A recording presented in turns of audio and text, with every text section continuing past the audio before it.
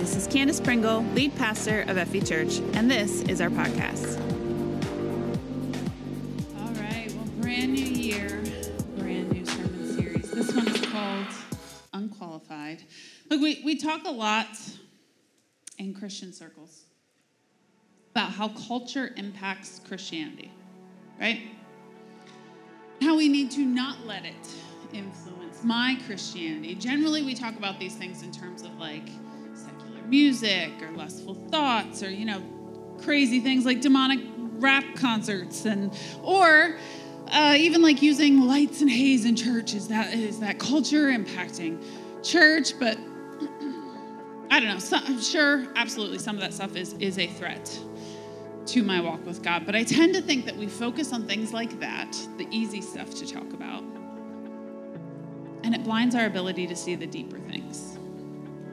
Things like consumerism in church, right? We see ourselves as the customer so often, as a consumer out and about in everyday life. And consumerism, capitalism, it's made us believe that the customer is always right and we should always be served.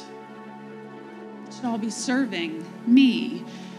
This year the past couple of years have been a little bit tougher for us in that aspect because how dare the grocery store not have sticky buns all week, right?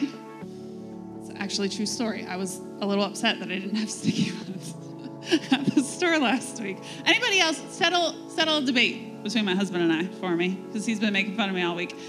Are sticky buns like a treat for breakfast in your house, or is it like an everyday, like normal thing? Raise your hand if it's a treat. It's like a special thing, a special day. See? Aaron Pringle, where is he? Just saying. I didn't have them on Christmas Eve morning, but I did have them on Christmas Day, so it's okay. Don't go buying me sticky buns. I got them. Anyway, we carry some of that stuff over into church life, right? Like, I should be served. I should be catered to. I should always come in hungry and leave fed. When I don't, the pastor must not be hearing from God anymore. The Holy Spirit's moved on. I don't know. Something happened with them, not with me. Something's not right. I should be served at all times. I should be well fed, right? It's me, that me monster. It's culture sneaking its way into church. It's culture impacting humanity, Christianity. It's not the culture Jesus taught, right? It's a carryover from what's around us. I think another one of these is the way that we see purpose. I've been redefining purpose in my life lately. I think in our Western American capitalist civilization, we tend to see busyness as productivity, right? And we see productivity as everything. Everything should be productive. If we're not busy and productive, are we even worth anything? If I'm not producing something, what am I worth, right? I just came off of a week off. We always take the last week of the year off, like between Christmas and New Year's, except for Sunday morning. We take it off. As a staff, it's honestly become something that I really value. Take it seriously. I protect that time. Like, I don't want to see any faces that week. Just be in my house, you know what I mean? Take it seriously. October through December is crazy. Bonkers busy. I don't know about for you, but for church life and just my family life, it's busy. So I take it very seriously, and I honestly spend a lot of that time sleeping and resting and just refreshing, right? But I got to be honest with you. I also struggle with it every year. I beat myself up if I didn't accomplish something that day, right? Like, you get in this mode of being busy and always accomplishing something. And so when I lay down at the end of a restful day, I begin to tally up all the things that I did accomplish that day. I made a meal for my family. I did a load of laundry, something. I caught up on emails quick. I vacuumed the floors. Like, the more things that I can think of, even on a week off that I specifically planned for and meticulously protected, I'll be darned if I don't feel much better about myself at the end of that day if I have like 5 or 10 things on the productive list, right? I feel like I'm not enough to just be. I have to accomplish something. Now, some of that might just be my personality and my particular drive, but I'm willing to bet that even if the specifics of that don't ring true for you, the sentiment does. We have been raised in a culture of productivity, busyness. I think that's why a lot of us really struggled when lockdowns began to happen in 2020. We didn't know what to do with ourselves. Right? We defined ourselves by the busyness for so long. We had no idea how not to be busy. That particular cultural sentiment carries over into our faith. Right? We have no idea how to be still in the Lord's presence, how to listen when he speaks, how to do nothing when he says to do nothing, even then when it feels like we should be doing something. We have no idea how to be patient and wait on the Lord. Culture impacting faith. Do you see the pattern? It's a lot more sneaky than I think we think it is. What does it mean to be productive in the kingdom of God? What does it mean to be called by him? What does it mean to be qualified for leadership and for ministering to other people? Many of our heroes from the Bible, our biblical heroes, were unqualified for jobs that God called them to. And they felt unqualified for the task that someone had to step up and do. Are the callings of God just about completing impossible tasks like that of the Old Testament? Are they always a series of predestined victories? Does failure mean you weren't called to it? What does being called to something even really mean? Right? We're going to answer these questions and more during this New Year series. I'm very excited about what I believe God has something special for each and every one of us that's going to resonate throughout the entire year. And I know because I've been studying some pretty special people in the Bible over these past couple weeks. People that feel very qualified, feel very unique in the Bible. I have a long list of Bible heroes that we could talk about in this series. People like Noah. Noah, who truly trusted God even when literally no one else did, and got to live when literally no one else did. And that's a unique story if I've ever heard of one, right? Or Abraham trusted God with something absolutely impossible for an impossibly long time, right?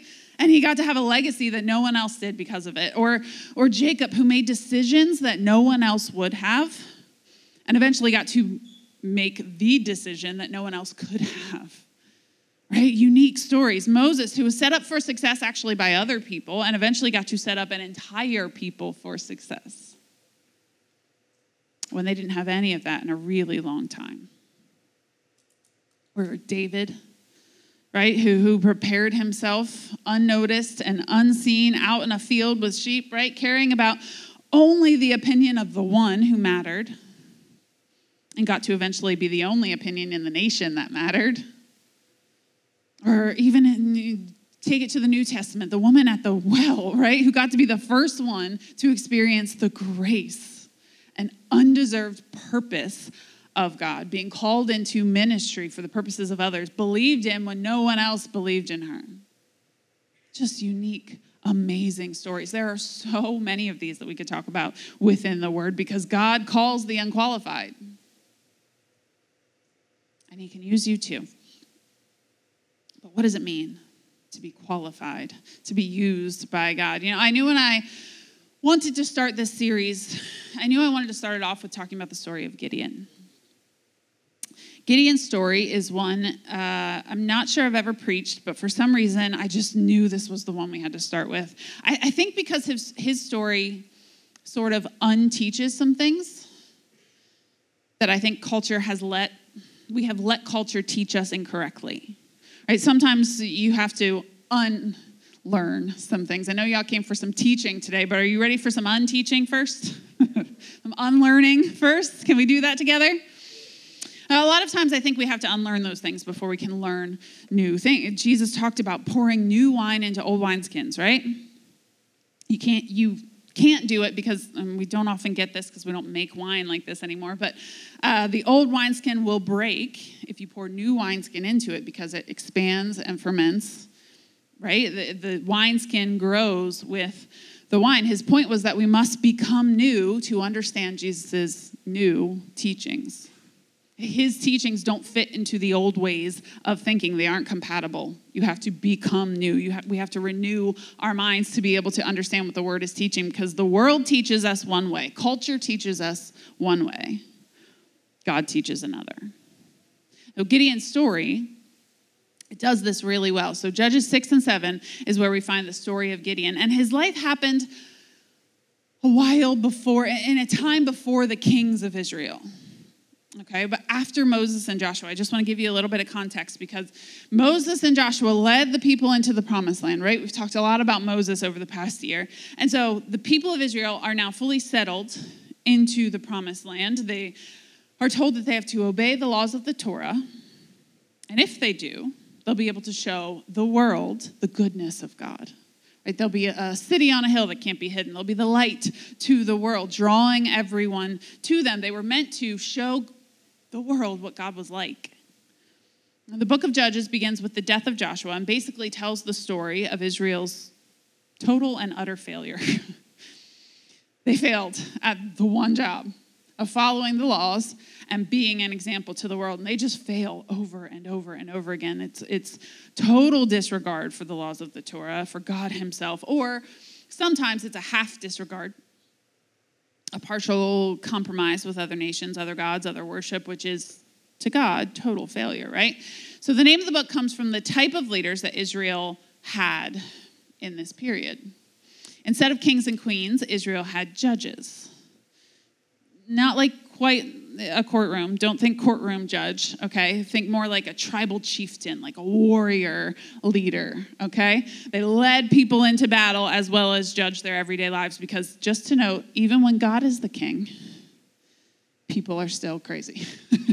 We still need judges, right? It's good to know, because we often think that, God, if you could just fix everything, right? If you could just be the king, if you could just be in charge, if we could just have all Christian leaders in place or whatever, everything would be better. It wouldn't, okay?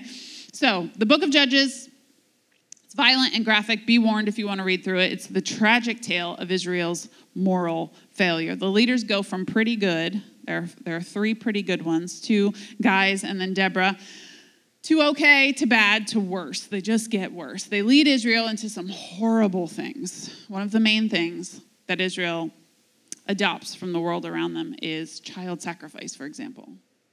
Just awful worship practices of other gods. The worship of Baal teaches that you literally have to sacrifice your firstborn baby in order to have a blessed family after that. Horrible. Among a whole list of other horrible, terrible worship practices. But the first 3 stories are pretty good judges. They're loyal to God. They bring about victory over the nations around them. Gideon falls into the okay category. Okay? First of all, he's a little bit of a coward from the beginning. And his story gets good, and it ends not so great. So we often tend to overlook the bad. There are some things that I really learned throughout the series, and I've heard Gideon preached a lot, but didn't know a couple of these things. So we can unlearn, and we can learn from his story, both the good and bad. Let's jump into this. Judges 6, verse 11. Then the angel of the Lord came and sat beneath the great tree at Ophrah, which belonged to Joash of the clan of Abiezer. Everybody say Abiezer. If I have to say these crazy names, you do too. Abiezer. Gideon, son of Joash, was threshing wheat at the bottom of the winepress to hide the grain from the Midianites. He was threshing wheat at the bottom of a winepress to hide the grain from the Midianites. Look, threshing wheat was usually done in a large open area. I had to look this up. There's actually photos in the sermon notes if you want to see what this, picture what this looked like. Ideally, they threshed wheat on top of a tall hill or something like that, so the wind would help them. The wind would actually help the process. They would have animals trod on the wheat over and over again to break it down, to process it, and the chaff would blow away in the wind until what was left was only the usable parts for making food. The fact that Gideon was doing it at the bottom of a pit, right? A wine press usually was essentially just a pit. It was maybe levels. There was the top level where you stomped on all the grapes, and then it filtered down through into the bottom level. It's probably what an ancient wine press would have looked like. Neither of these things, neither of these pits would have been ideal for threshing wheat, okay? But the Israelites at this time were oppressed by the Midianites. Right? The Midianites would come and raid and steal their food. If they saw anyone using the threshing floor, they probably would have taken it. And so here Gideon is, busy. He's working. Even though it wasn't ideal circumstances, and it probably took him much longer than it should have because of where he was doing it, he was working. But it is amazing to me how often God comes to people when they are busy. Have you ever noticed this throughout the Word? They're busy. How often he calls people who are already doing something. They're preparing themselves. They are being faithful. They are taking care of things, their family, etc. So sometimes I think we get too focused on I haven't spent enough time with God lately. I haven't been into my Bible in the mornings with my coffee and my quiet time and my journaling time. I haven't been as faithful as I would like. And yes, you should strive to spend time with God. That's important and it's necessary. But I think faithfulness is much more of a heart stance than a time commitment. Does that make sense? I have spent time in the Word. I've put the time in on a Bible plan, checking off the boxes, and learned nothing, right? Just checking boxes. Okay, I'm done for the day. I can move on. It went in one ear and out the other. It was nothing. Faithfulness is a heart stance, not just a time commitment. And don't get me wrong, it is also doing something consistently. Faith does require action, but it starts with your heart, with a willingness, with a position. Over and over throughout the Word, I see God coming down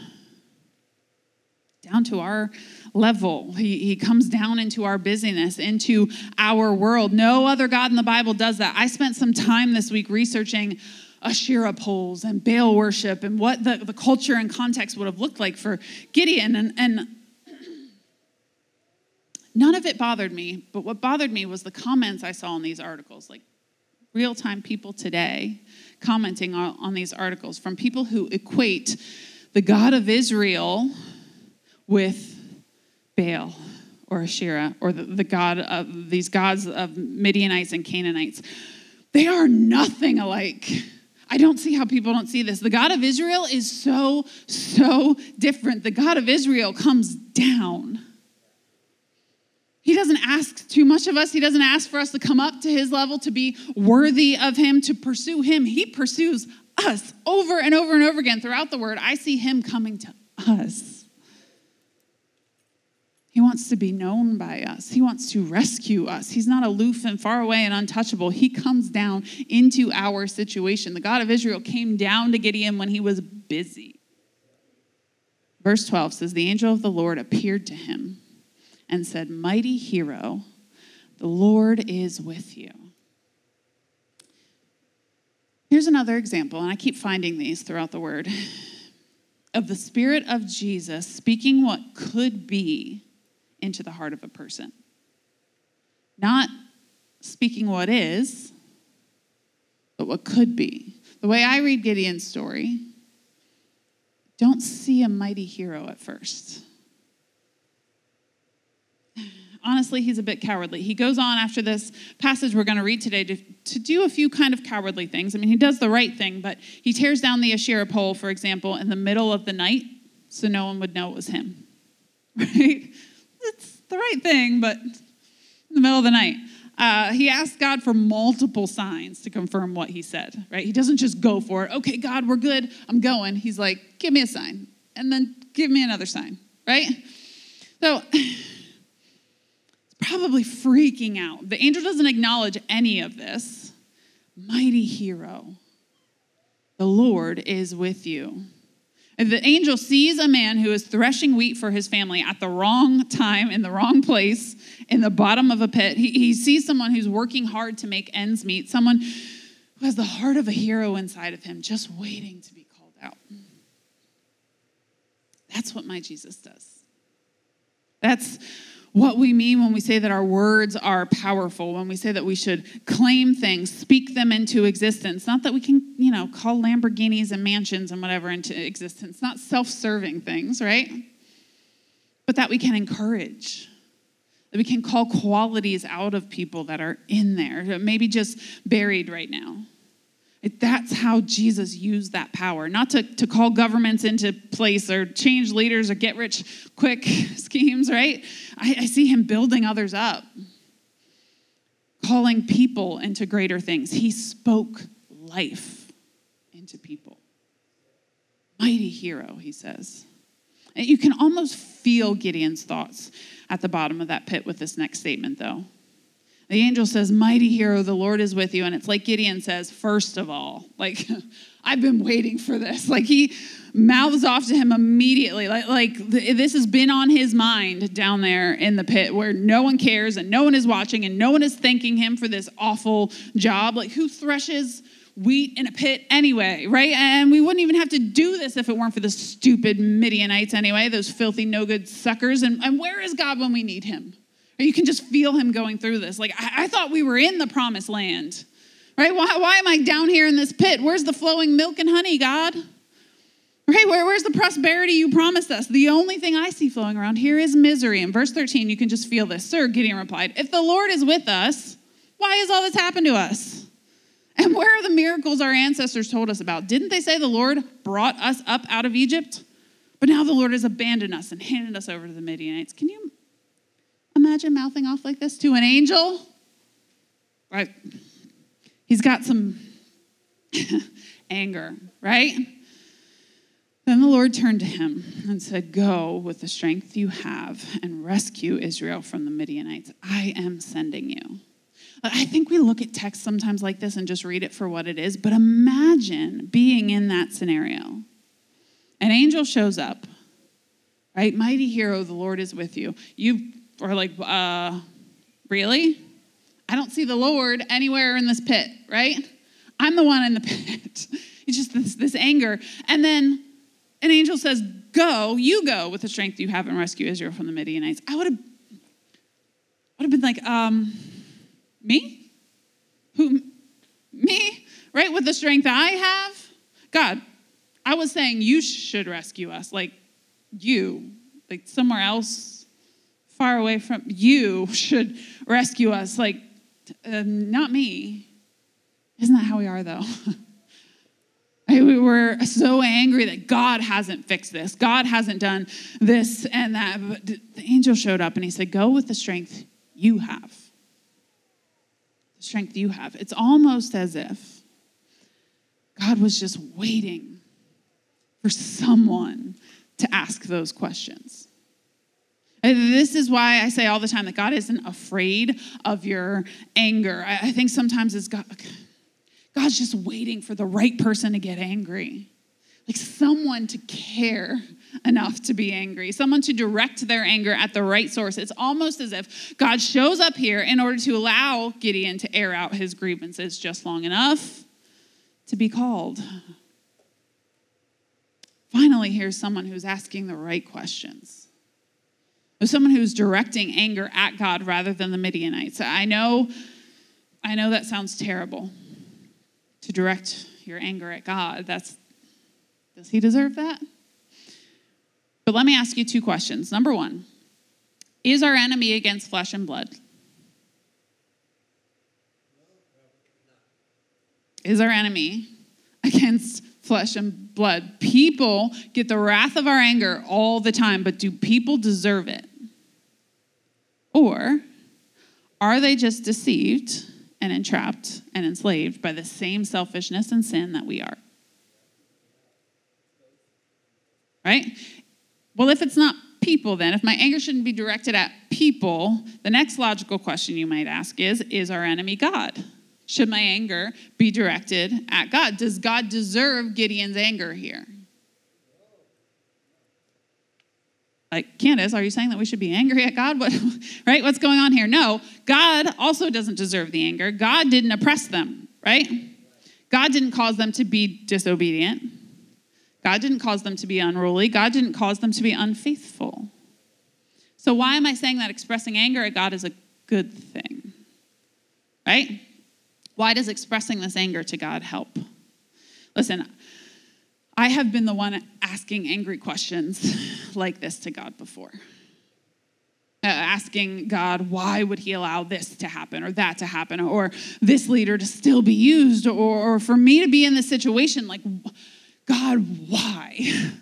Right? I have asked questions like that so many times to God. And once, though, I asked this question to God, and his answer back to me silenced every question, every rant, every fire deep down in my soul. He said one simple sentence to me that silenced everything. And I can see it now in Gideon's story too. When I said, God, how could you let this happen? God said, because you weren't ready to fix it yet. Oh. Right? Oh, like there's nothing else to say at that point. I'm good. First of all, I'm going to fix it. And second of all, I'm not ready yet. Like, right? When I got that response to God, it sat me down. And I began to realize asking those particular questions of God meant that I had a little bit of pride I had to deal with too.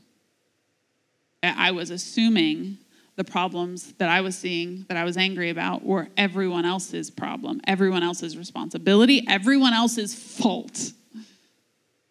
But what if I just wasn't ready to be the one to step up and fix it yet? Asking those particular questions of God, not the world around me, because the world around me will never give you responses like this. The Holy Spirit does this every time. Asking those particular, yes, angry questions of God shifted my perspective in a way that no one else could have. Suddenly my anger shifted into humility. That pride within me was exposed a little bit. Instead of blaming everyone and everything else, I had to shift into blaming me. I'm not ready. Me? God, I'm meant to fix this? God, are you sure you have the right person? Like, right? It's almost as if God said, well, yeah, who do you think put those thoughts and questions in your heart in the first place? Not everyone gets angry about these things. You're angry about these things. Right? And now that we're having this conversation, finally, I can let you in on a few things. Right? God was revealing his plan to me in an angry moment. Totally shifted my perspective. It was like he was saying, I've been waiting for you to ask these questions. I've just been waiting for you to get angry, to get fired up. Come on, let's get fired up. Let's go fix this. Right? You don't have to have it all together because I do. This is still God talking to me. You don't have to have it all together. I do. You just have to be willing. Go with the strength you have. Sometimes God just needs somebody with the bare minimum amount of faith. Right? The faith of a mustard seed. Just a little. Just give me what you have, he says. Because God's math is not addition or subtraction. God is a multiplying God. Right? You give him a little, he doesn't add to it, he multiplies it. Whatever is in our hand that we give to him, whatever we're willing to give, he multiplies it.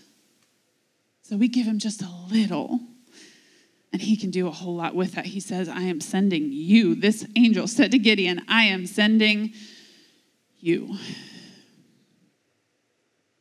In fact, after reading this and processing a bit, I now think that some of us don't get angry enough. We had that Temper series a couple years ago, remember?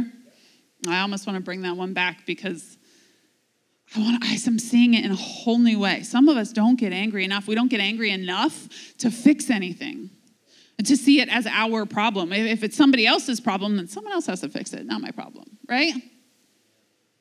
But God said, I am sending you. Are you sick and tired of being sick and tired yet, Gideon? Finally fired up enough to fix it. You're finally ready enough to fix it. Come on, let's get angry. Let's get angry about being oppressed. Let's get angry about the consequences that we have to live with because of our own past decisions. Let's get angry that our ancestors and forefathers led us into terrible practices and handed down decades of disobedience so that we have to reap the rewards of those bad life choices. Let's get angry about it. Is that not religious, it's righteous rebellion. Still, I've been talking about it for months, but it's welling up inside of me. We have to get just angry enough to fix it. It's much harder to fix a problem when you don't see it as a problem, right? The first step to fixing it is to acknowledge the correct problem. We often acknowledge problems, but terribly. We misdiagnosed problems all over the place. I think this is what Gideon is doing here. He was finally seeing that God had indeed abandoned them for a while. Not blaming the Midianites anymore, right? Yes, terrible, awful people come in and oppress them like that, but they had done this. If they had just followed the Lord and what he had set before them, nothing could come against them. If God is for us, who can be against us? Certainly not the Midianites, but they had pushed God away over and over and over, and he couldn't help them anymore. They had given all of their power to something else. That's what sin does. That's what selfishness does. We're giving away power to things that want to control us instead of give in to us. But God came. That's the hopeful part of this. God came down into that mess when they were ready to accept his help and change, finally ready to see the problem for what it truly was, when they were ready to fix it.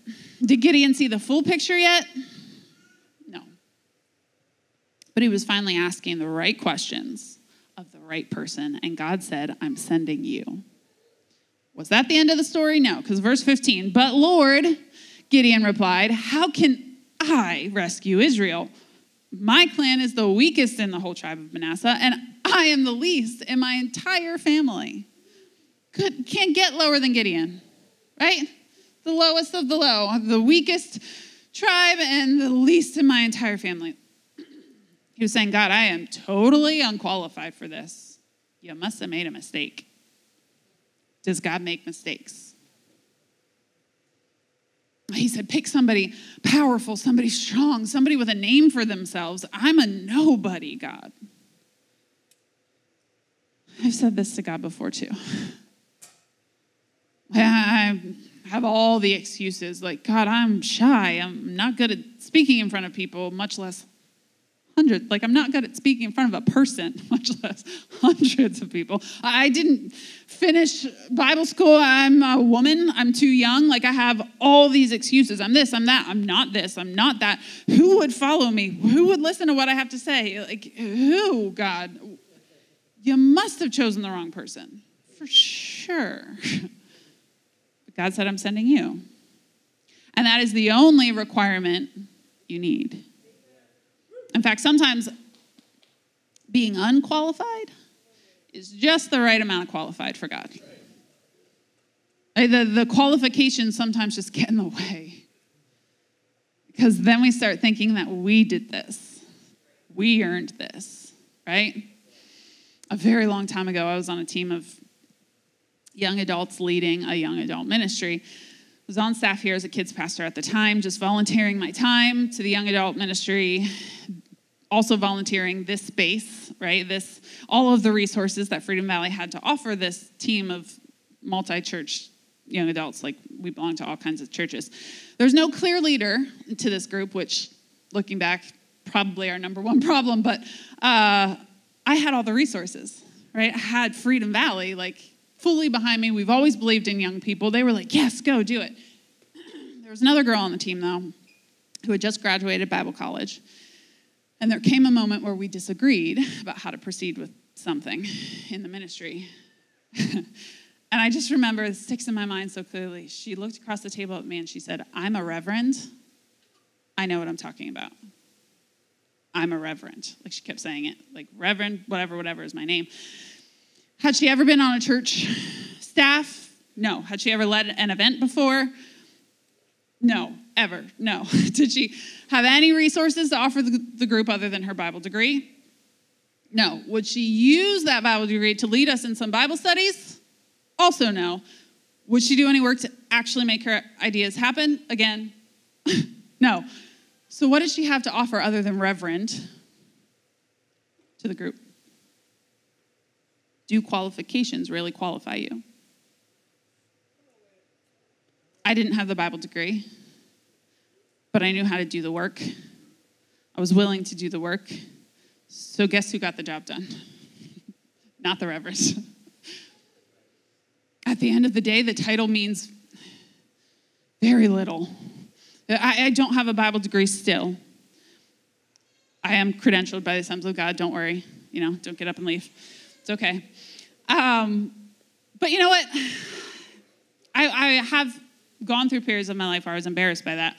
Maybe that means I have to study harder, work harder, listen to God more.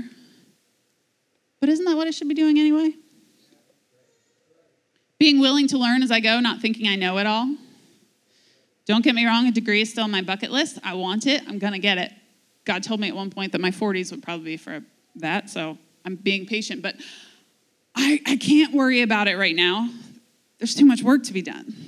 In fact, I now think that it's, instead of something to be embarrassed about, it's something I should boast about, because it's not something that I have done that qualifies me for ministry. Something that disqualifies me, and therefore, it can only be God. Can only be God. I cannot boast in my own abilities or my own effectiveness because I don't have any. All of the good things about me are Jesus, right? All of the bad about me is me. So what is there to boast about? I have nothing to boast about on my own. It's not me. Any insight, wisdom, knowledge that I appear to have comes from God. I was just reflecting yesterday. Sometimes when I sit down to write sermons, I actually write something on the page and then have to sit back and is that true? I don't think I had that thought before I wrote it down on the page. And I suddenly realized that I don't actually know if it's true or not. I hadn't had the thought before. I really have to sit back and examine it. Usually I come to the conclusion that it is indeed true. Therefore, I wasn't the one who inspired that particular keystroke. Oh, God. Oh, God. How can I rescue anyone? I'm the least talented, the least able, the least qualified, but maybe that means I'm just the right amount of qualified for God. Verse 16, the Lord said to him, I will be with you, and you will destroy the Midianites as if you were fighting against one man. Now, sometimes it isn't even us that God changes. We like to say that God doesn't call the qualified, he qualifies the called. But sometimes he doesn't even qualify us. He qualifies how the enemy looks, right? God didn't say that Gideon would become strong enough to handle a whole army. He also didn't say that he would literally be only fighting one man. But he did say that it would be as if he were fighting one man. It's more often not us that needs change, but a perspective change that we need. God didn't say he would change Gideon. He didn't say he would change the enemy. The only difference God promises here is perspective.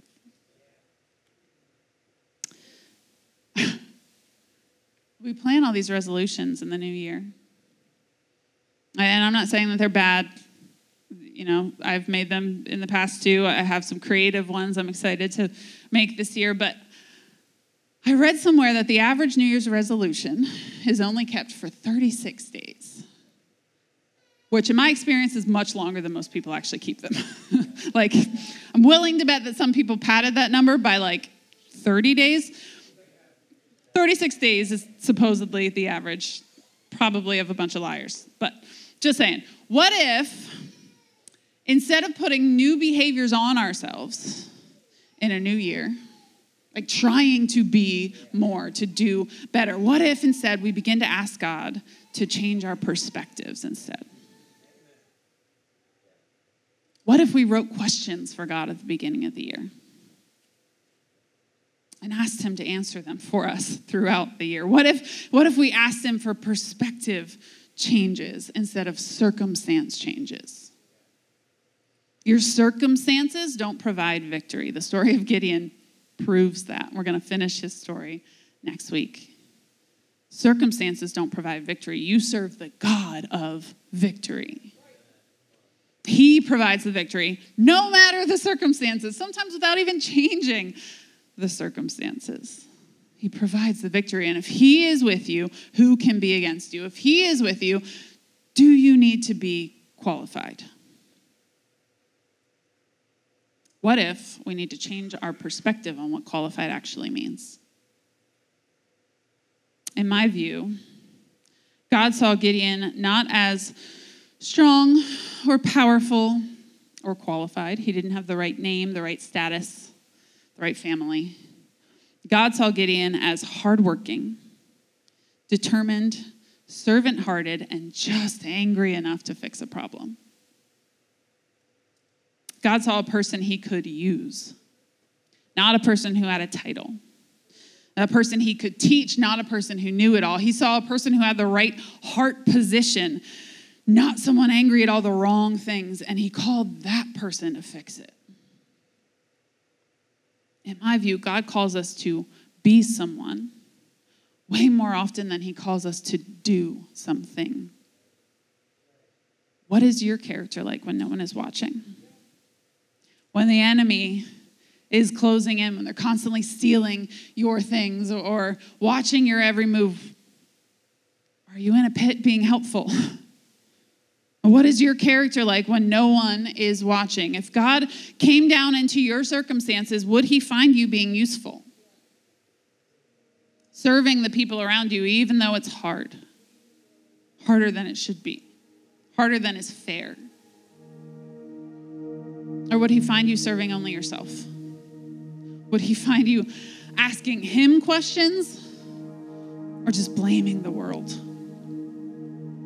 Would he find you preparing yourself for a calling or just entertaining yourself to pass the time?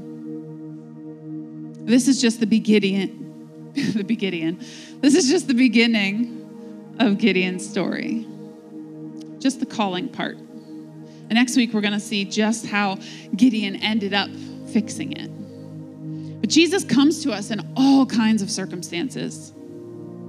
He seeks and saves the lost. Right? Not the ones who already think they are found. Not the ones who think they have it all together. They know it all. They aren't looking for answers. He seeks and saves the lost. If you came in here today looking for him, he's already been speaking to you. This whole service, he has been speaking to your heart. I know because that's what he does. He is a speaking God. Open your heart to him today. He wants to call something out in you that you might not even know is there yet. He wants to heal something within you that you might not even know is broken yet. He wants to call you strong even when you feel weak. He wants to call you wise even when you feel dumb. He wants to call you joyful, full of joy, even when you feel depressed. He wants to call you hopeful when you feel hopeless, qualified even when you feel unqualified. He wants to speak life into our dead and dying hearts. He speaks hope when there is none. He wants you to fix it. Not only for you, but to call you into fixing it for others too. Your friends and family need you free. Your friends and family need you helpful, joyful, hopeful. The freedom that we find in Jesus isn't just for us. When we are healed, it's not just for us, it's for others too. When we are provided for, it's not just for us, it's for others too. When we are saved, it's not for the sake of our own salvation. It's for your friends, your neighbors, your family. Your blessing is meant to overflow onto the people around you. That's actually why Israel was called, remember? That's why Israel was meant to follow God's rules and regulations. They were meant to be different than the people around them because they were meant to be an example to the world of the goodness of God. They were meant to be a city on a hill, a light that couldn't be hidden. Their blessing was meant to overflow. It wasn't just for them, it was for everyone else, and yet they kept hoarding it all to themselves, compromising it, being unfaithful to it. Your blessing, your freedom isn't just for you. You are meant to share it. It was good news for you, wasn't it? Good news that set you free. Jesus wants to call you into so much more. So much more. Stop counting yourself out. Stop calling yourself unqualified when Jesus has qualified you. And he is all you need. Father, today, we thank you for qualifying us. We thank you for sending Jesus into our broken and selfish and unqualified circumstances. God, it is never what we do that qualifies us or what we don't do that qualifies us. Some of us came in here today struggling with if I walk in the doors of a church or lightning's going to strike or, fire from heaven is going to rain down. I don't deserve to be here. The answer to that is you're right. You don't. Neither do I. Neither does anyone here. Neither does anyone on planet Earth. The only one that deserved to be in the presence of God was Jesus himself. The only one who deserved to judge you was Jesus himself. And he chose not to. Instead, he put himself on a cross and he sacrificed himself for you. He makes you qualified to be in right relationship with your Heavenly Father, to be loved by the Creator God who made you in his image. You are a child of God. You just have to see it. Jesus came to help us see it, to qualify us for right relationship with him. He loves you so much, he sent his son. He knows you're unqualified and he called you anyway. Loves you anyway, sent Jesus to save you anyway. All you have to do is say, Jesus. Call on the name of the Lord. Ask him to rescue you. Say, Jesus, come into my life. Change my perspective. Shift my circumstances. Forgive me for the selfishness. Maybe I've made so many mistakes, and a lot of us need that moment to just say that to God. God, I have made so many mistakes. I've been so selfish. I see it now and I ask for forgiveness. Jesus gives it every time. He's already given it. Just have to ask. God is real. God is good and he loves you so much. He sent his son.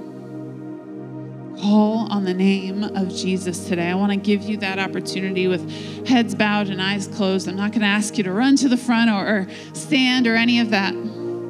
But if you would say today, I want to give my life to Jesus. Then maybe it's a recommitment after a long time away. Maybe it's the first time ever to say, Jesus, come into my life. Heal me from the inside out. Forgive me for all the selfishness. And let me live with God, the creator of heaven and earth, as my friend. Somebody I can talk to, somebody that will provide for me, somebody that will listen and speak back. Call me into more. If that's you today and you want to call on the name of Jesus, maybe for the first time in a long time, and you're sitting here in the room, would you just raise your hand right where you are? I want to give my life to Jesus. If you're watching online, you can text the number on the screen. You can text, just type into the comments, I'm into following Jesus. We'd love to get you more information on that. Is there anybody like that here today? I am into following Jesus. I'm into living this life for him. You can put those down. Maybe today you've given your life to Jesus, but things have been a little apathetic lately. You haven't felt the passion that maybe you felt at first, or you haven't felt the fire. Today you just want to get fired up. Get fired up. Like you're asking God, just put a fire in my belly today, Jesus. Get me fired up about something. Put a passion inside my soul that I will go out of these doors today and fix something in my world. Love somebody. Encourage somebody. Speak peace and hope to somebody. If there's a problem in this life, maybe you've called me specifically to fix. God, put that fire in my soul. Would you just raise your hand if that's you? I'd like to pray for you. We will also have prayer partners down here at the end of service. If you want to receive the baptism in the Holy Spirit, if you want that fire, come and ask them for it. I would love to pray for you after service as well. The prayer partners will be available. Father, we thank you and we praise you for your word. Thank you that you call the unqualified.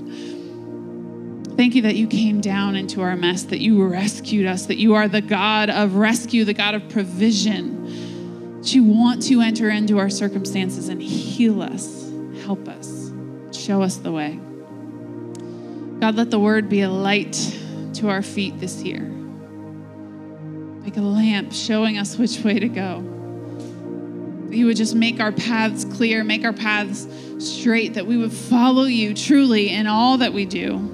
Let every single aspect, detail of our lives come into agreement with your word. Let us be truly submissive to the name of Jesus Christ, the only name that deserves it. We thank you and we praise you in Jesus' name. Amen. Thank you so much for joining us today. If you made a decision to follow Jesus, please let us know by going to fv.church/IamIn. And remember to download our app for more content and helpful links.